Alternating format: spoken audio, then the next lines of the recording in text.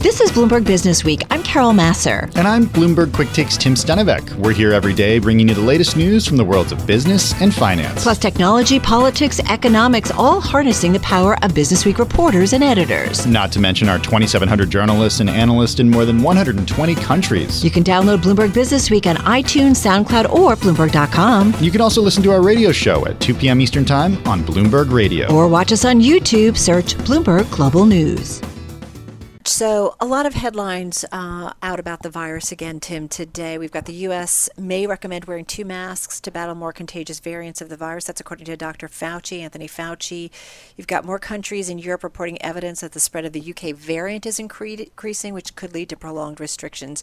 But we did talk about some better news yesterday with deaths starting to drop across the U.S. Yeah, we did. And look, I think what's exciting to see, and maybe exciting isn't really the right term, but we sort of got this slew of good news, right? More development when it comes to a new vaccine and new data about vaccine.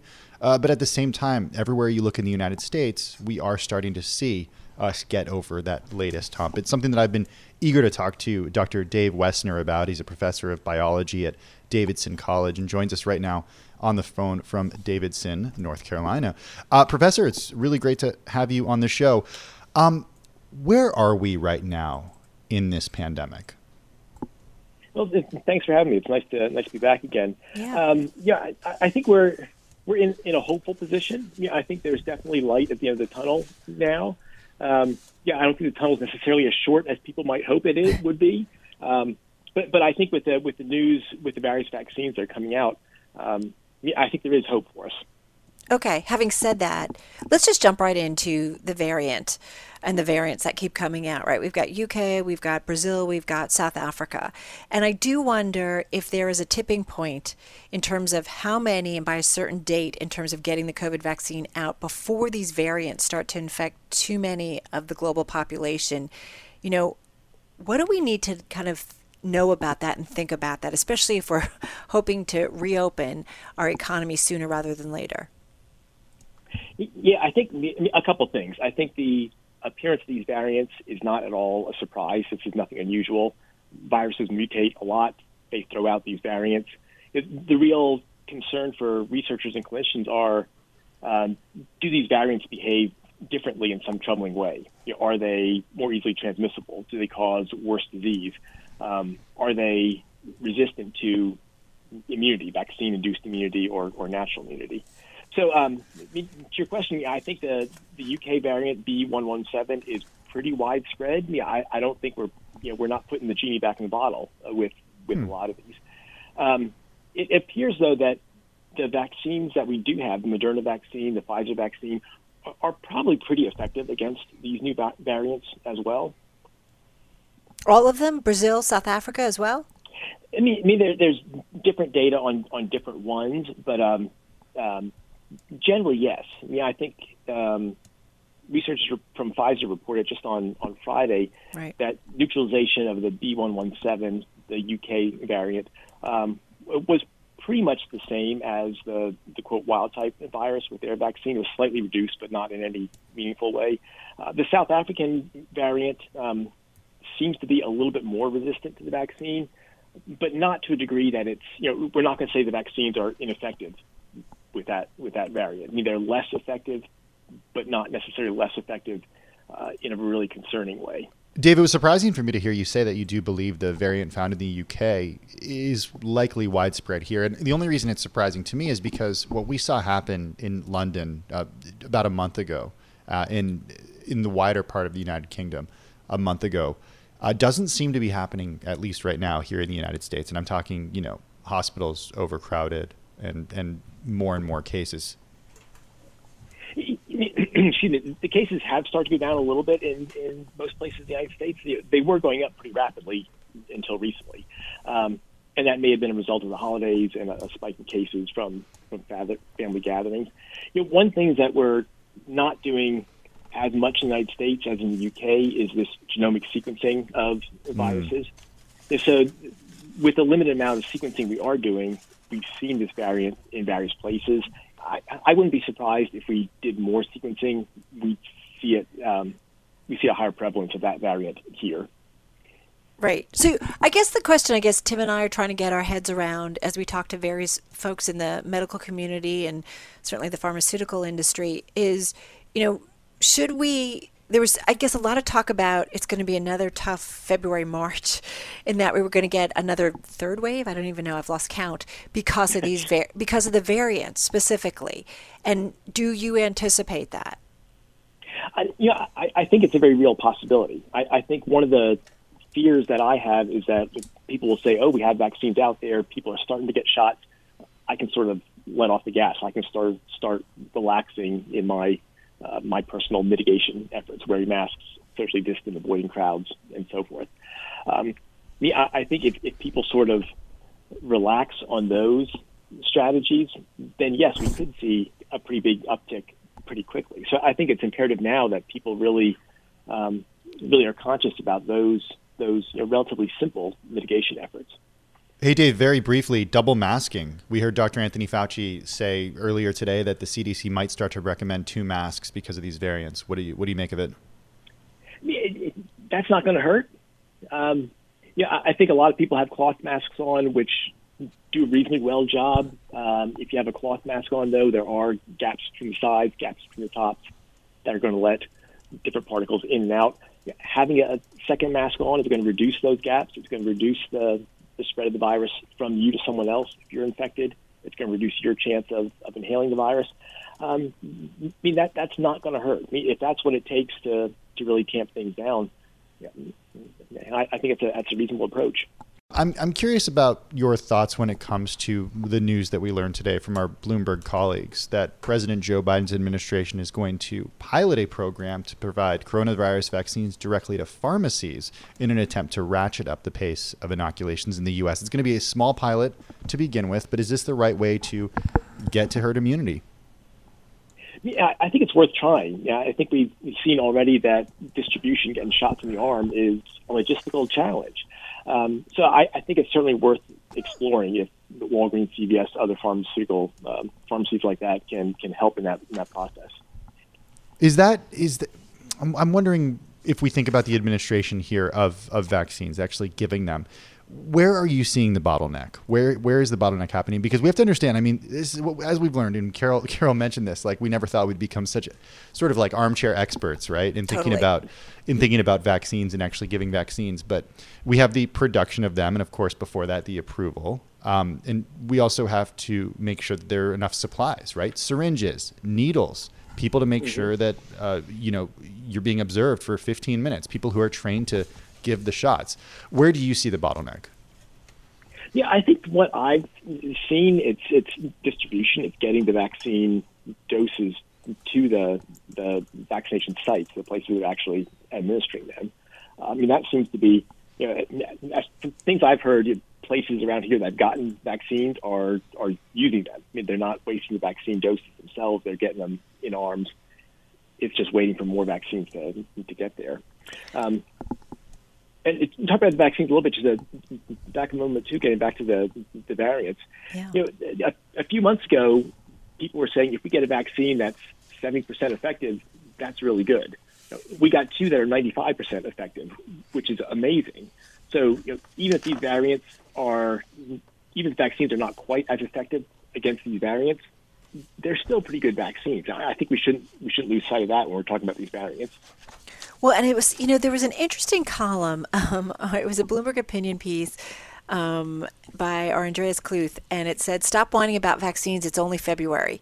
And the point being that, listen, folks, it's pretty remarkable that we have a vaccine, and it's what we were working for. And shame on whoever or whatever in terms of not being ready in terms of the rollout. But, we've never had to do this, to be quite honest, or it's been a long time.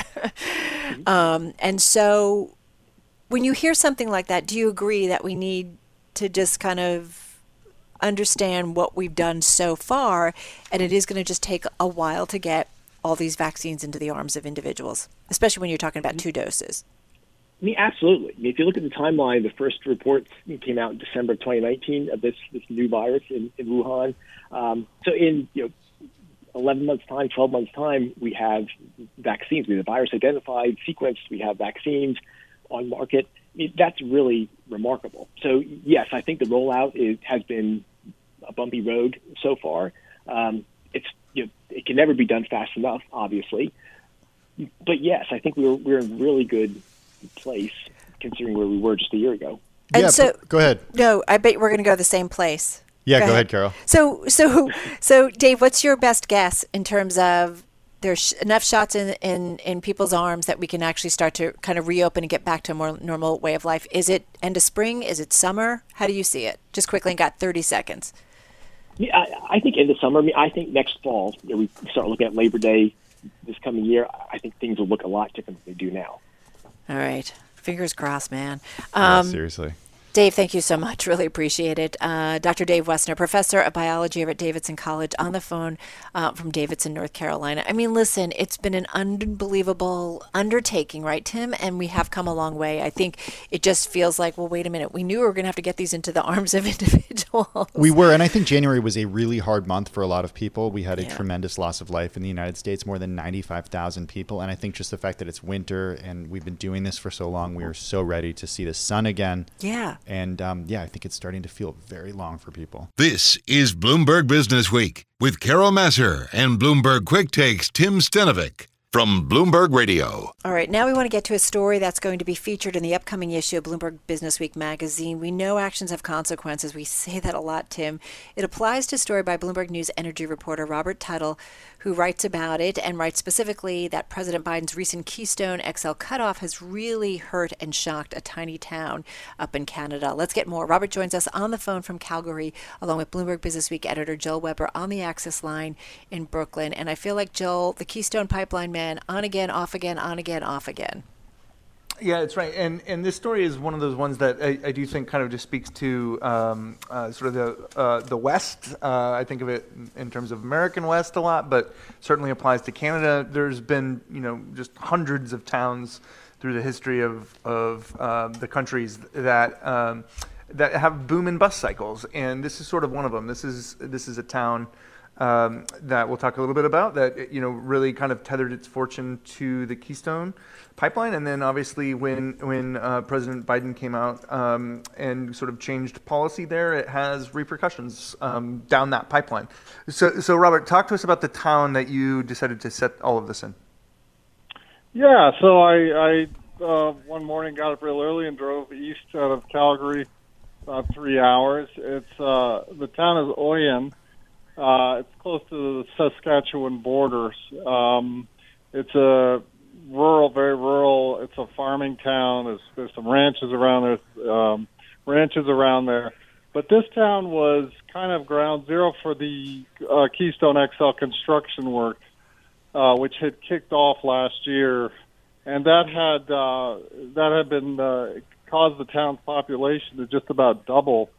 For a period there, and especially during the summer and the fall, as workers were coming in to build the pipeline. They set up some camps. Businesses were raking in a lot of money, up to $4 million Canadian dollars a month extra. That's what the mayor told me. And that kind of just came to a halt when the project was canceled by Joe Biden on his first day in office. How quickly has the town sort of reeled from that decision? What was the before and what does the after start to look like? Well, when I got there, it was a few days after, and things were still kind of up in the air a little bit. It didn't seem like that they had yet adjusted. But but workers were leaving.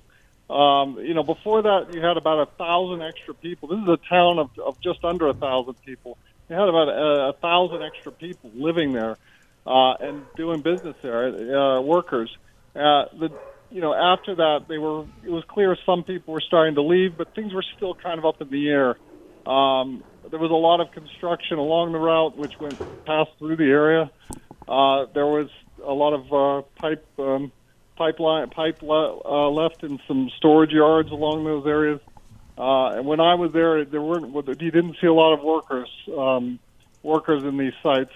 But there were still workers there. There's still some work to do in terms of just cleaning up what was left. Robert, sorry to jump in. I do wonder. Carol made the reference to this on again, off again, comment with the Keystone XL. I do wonder if this cancellation is final. I mean, is this the final blow? Yeah, I mean, this has been around for 12 years, more than 12 years. The project was canceled once before by President Obama. It was brought back by President Trump.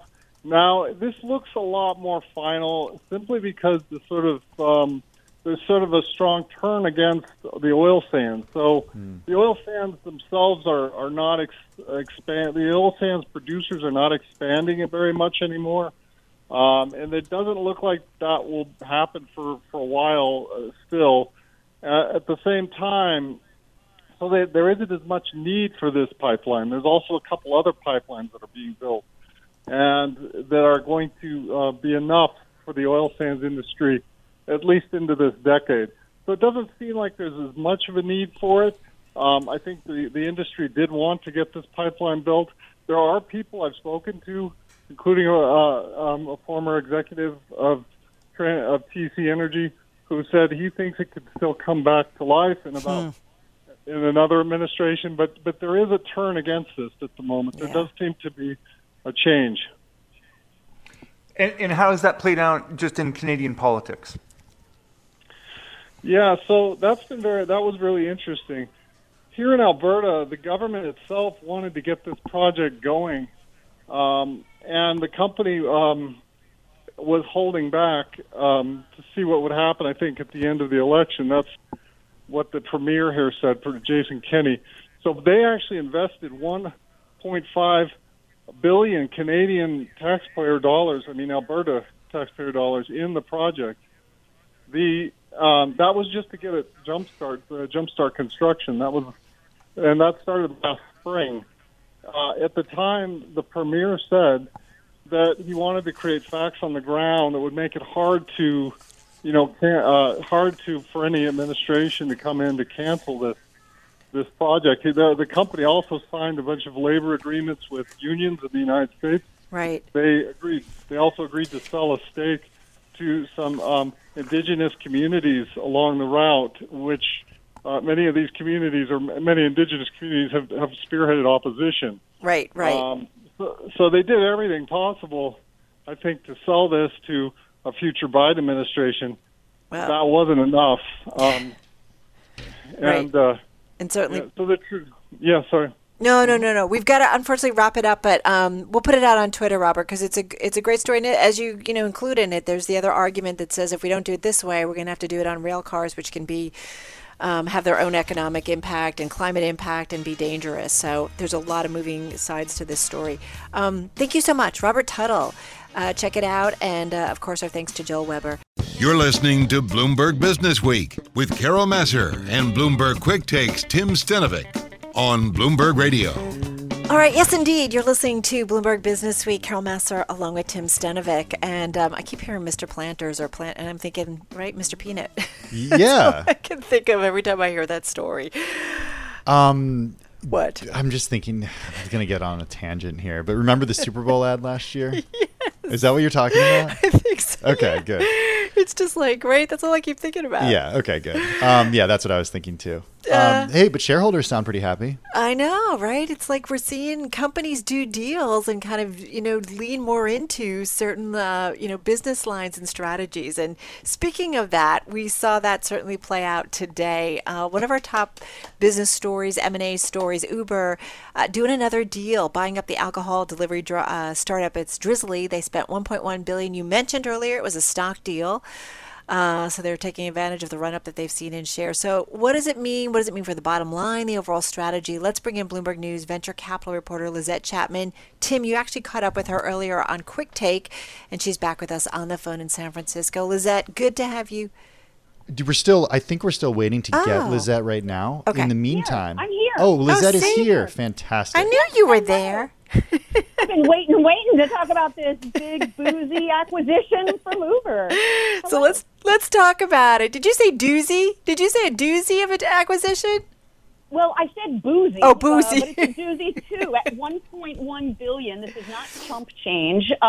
It's the first acquisition Uber's done since Postmates for $2.6 billion last year, and it really shores up what Uber's been driving at for the past year, which is that, hey guys, we're going to offload all these other bets in flying cars and in driving technologies, and we're just going to focus on two things that can help us be profitable. Remember, they're not yet, which are delivery and rides. And people really like their booze, and this allows them to really increase all the different markets they serve through a bunch of partnerships and the software that deals with all those nasty back office issues like what counties are dry counties and, across the nation, which it gets kind of complicated once you dig in. Well, that was, we talked about this earlier on Quick Take, Lizette, because I asked you the question, why doesn't Uber just develop it themselves? It turns out it's actually pretty difficult to, make sure you're following all the rules when you're delivering booze, right?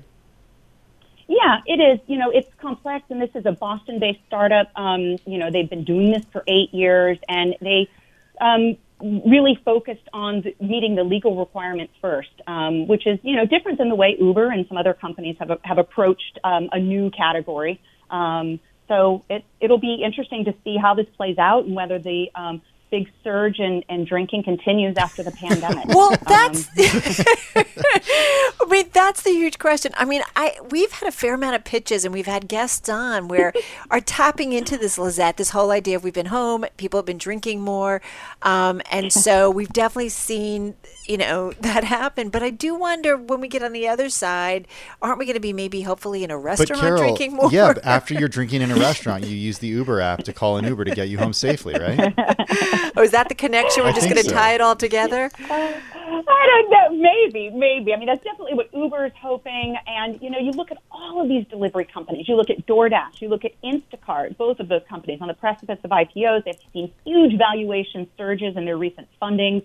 And they've raised a ton from venture capital and other, financiers who are betting on the fact that this convenience and this almost like a necessity now will become a habit, right? Yeah. This thing of everyone being shut in. Well, now it's just convenient. It becomes a habit. And Uber has long wanted to be your everything, your operating system for your life, I think is the way that it was described over a year ago, pre-pandemic. And they were going to link everything all together. But, again, the focus is really squarely on turning a profit for this company. They are going to be reporting their earnings, a little bit later this month. And, the margins on alcohol, you can't beat those. So this has been, something that a number of their competitors also took a look at. We just updated our story. We got some new reporting in that, tips to the fact that DoorDash and also GoPuff, took a look at this company. They wound up not, reaching a deal. And interestingly enough, there's a piece of Drizly, which is cannabis delivery. It's a standalone piece called Lantern that they operate, and it's not coming with the deal. Uber has not commented on why, wouldn't elaborate on that. We're still trying to get some details. We'll update you when we do. But that's where it stands. Yes on booze, no on pot. If you think restrictions around delivering alcohol are challenging, I can't imagine what they are around, a nationwide delivery program for cannabis in states where it is legal. I do wonder about investors in Drizly. You have a note in your story that the last valuation was $73 million for the company back in 2017. Correct. Over $1 billion purchase. Wow. Yeah, that was according to PitchBook, which is a research firm. And they listed that as the last valuation, which, if they, did not adjust it after that. And again, this has been a company that's been pretty quiet. It started with a burst of a bunch of similar companies. I think there was there's more than a half dozen in this area. There was Minibar and Saucy and all of these other ones. And they all emerged with this idea of on-demand booze delivery, and they all reached a certain amount. And then, some of them just you didn't really hear from anymore. And that happens in startup land because VCs, really only talk about, and companies really only talk about when they're when they're expanding and when they're growing, and then they just kind of quietly die away. They don't really go out and say, hey, we're really not doing well right now and we're going to close shop. So, this was the leading one. It was the largest one. It had outraised all their competitors. So it's not a huge surprise that this was the one that was left standing. Lizette, Uber, just quickly, still unprofitable, correct? Yep. You got that right. I was just looking at revenues. We're talking about, $11 billion in revenues maybe for this year or fiscal year, and it's a $105 billion market cap company. Just got 20 seconds here. Hard to get your head around that. Right. It is not profitable. It's never been profitable. Yeah. But CEO Dara Khosrowshahi has pledged and then reiterated that pledge multiple times as recently as a month ago, maybe even less, saying we will hit a profit this year regardless of what happens with COVID. That's a hell of a bar to cross considering their rides have been decimated. But it's one that he has said that they're going to commit to, and hopefully delivery can help them. All right. So glad we got to check in with you. Bloomberg News venture capital reporter Lizette Chapman. Check her out on Twitter. I'm driving in my car. I turn on the radio. How about you let me drive? Oh, no. Who's gonna drive you home? Honey, please, I'll do the driving. Drive on. Excuse me, I want to drive. Just drive, baby. It's the question that drives us. Take a break. We can reach our destination. This is the Drive to the Close That funky music will drive us till the dawn. on Bloomberg Radio. All right, folks, just about 11 minutes left in today's trading session. Let's get to the drive to the close. John Traynor is back with us, Chief Investment Officer. He's over at People's United Wealth Management, or People's United Advisors, forgive me.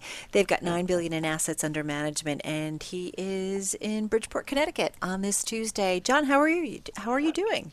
I'm doing very, very well. Thank you for having me back. What a wacky couple of weeks. What a wacky first start to the year.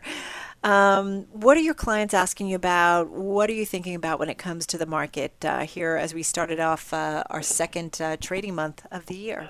Well, you characterized it well. What a crazy start to the year. It's a technical term, wacky. That's right, very technical term. And really, the big question is, gee, am I involved in the game stock? And we tell them no, that's not something that we do. But our big concern is that a lot of clients, they look at this and they say, boy, I've got my whole IRA or my 401k invested here. Is Wall Street a casino?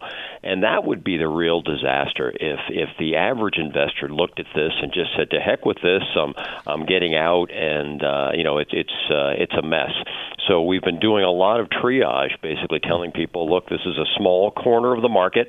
There's nothing intrinsically wrong with short selling and doing things like that. It's just you had a confluence of events here that got a sector of the market crazy, but overall things are still good, and you still want to stay invested. So what specifically have they been asking you about what happened last week? When you use the word like triage, I want to know more. Yeah, well, whenever I get a call from my mother asking me if she's involved, I know, things have gone too far. So, triage to me is basically calming down people and just, walking them through it, explaining, what happens with the shorting of the market and short squeezes and things like that, and basically telling them, look, unfortunately, the people that tend to get into these types of trades late are the ones that get burned. I mean, you started off this segment with a lot of those stocks being down quite a bit today. So I hope people aren't we aren't seeing a lot of people lose money, but it's basically calming people down and telling them focus on the long term. Were there really investors worried? I mean, none of this is really new, I feel like. You know what I mean? We've seen certain hedge funds get squeezed before. I'm curious, were they really nervous that all of a sudden they're like, wait, this is a casino? Yeah, it came up, and then again, we hear that the hedge fund investors are such sophisticated investors. I frankly am very surprised. I mean, you could read Barron's and see that GameStop had a very, very big short position. This was known. That a lot of the hedge funds were caught like this is really a surprise to me. So I think that's it. So how the heck could something like this happen? That tends to be the tone of the question. I have to ask you though, do you think we need to change all of a sudden the system or bring in a bunch of regulatory oversight? Or, I mean, personally, it's like, as you said, GameStop's short position was fairly well known, that in some ways, it was an easy trade to go in the other direction and do that short squeeze. Yeah, I was watching some of the politicians on the Sunday talk shows, and naturally, I think there's a knee-jerk reaction. We've got to crack down on those bad Wall Street people. Again, short sellers actually serve a very useful function in the market. Being able to buy call options on stocks are very useful. I think, you need to put this in a box and say this was a very unique, a lot of people made money, a lot of people lost money, but it was a very unique situation. And let's not just rush and implement some regulations that really could hurt us in the long run. And some of the proposals I heard over the weekend were just nonsensical. So that is a risk. We get some regulations that just don't make sense. So here we are in the midst of earnings season, sort of the tail end when it comes to big tech. Alphabet and Amazon reporting after the bell today. What are the questions that you'd ask management? We'll start with Amazon first. That's one of the stocks that we have in our model portfolio. And again, Amazon has done very, very well. They've been the go-to retailer. What we're looking for is to try and determine how much of this extraordinary growth is sort of a blip. And as we sort of return to normal, let's say we return to the new normal, what is a good estimate for earnings on their core business? We think it's very solid. We think that they've picked up a lot of new business that they're going to keep.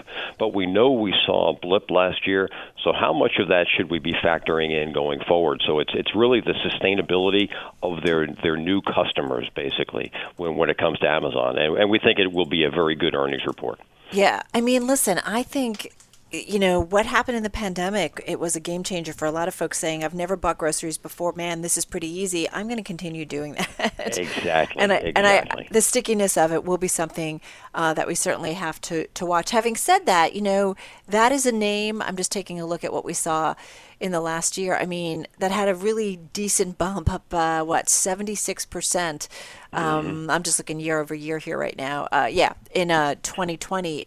Is it a little pricey? Do you at this point? Well, it is, yeah, and I've got a great chart in the presentations that I make to, I'm all over New England, all over the Northeast. I'm making presentations to different groups, and I've got a chart. It's one that we've all seen. Sort of how did the big five stocks do versus the other 495 stocks in the S&P 500, and we saw a huge gap last year. Our estimate this year is that we see a little bit of a reversal, that those 495 stocks that's underperformed last year, that they actually do better than the five. We still think the tech stocks, they're great companies and they'll do well, but we actually would rather see the 495 beat the five this year, and that would be a healthier market. So a couple of favorites from that group of 495, and we only have about 20 seconds. Well, the three areas that we're most interested in are industrials, financials, and consumer discretionary. Those are the three areas. That's the reflation trade. You're seeing that in the market today. So, in the industrial area, we like Cummins. Cummins Engine. I mean, it's a good company. It should do well, especially if we get some infrastructure spending. In the financial area, we like the not so much the money center banks, but some of the smaller banks. So we own Zion. We're going for those types of names. Yeah, Cummins, I was just looking at 27% higher in last year's trade. Listen, thank you so much, John. Really appreciate it. John Traynor, Chief Investment Officer over at People's United Advisors, joining us on the phone from Bridgeport, Connecticut. Thanks for listening to Bloomberg Business Week. Download the podcast on iTunes, SoundCloud, or Bloomberg.com. And you can also listen to our radio show at 2 p.m. Eastern on Bloomberg Radio or watch us on YouTube. Search Bloomberg Global News.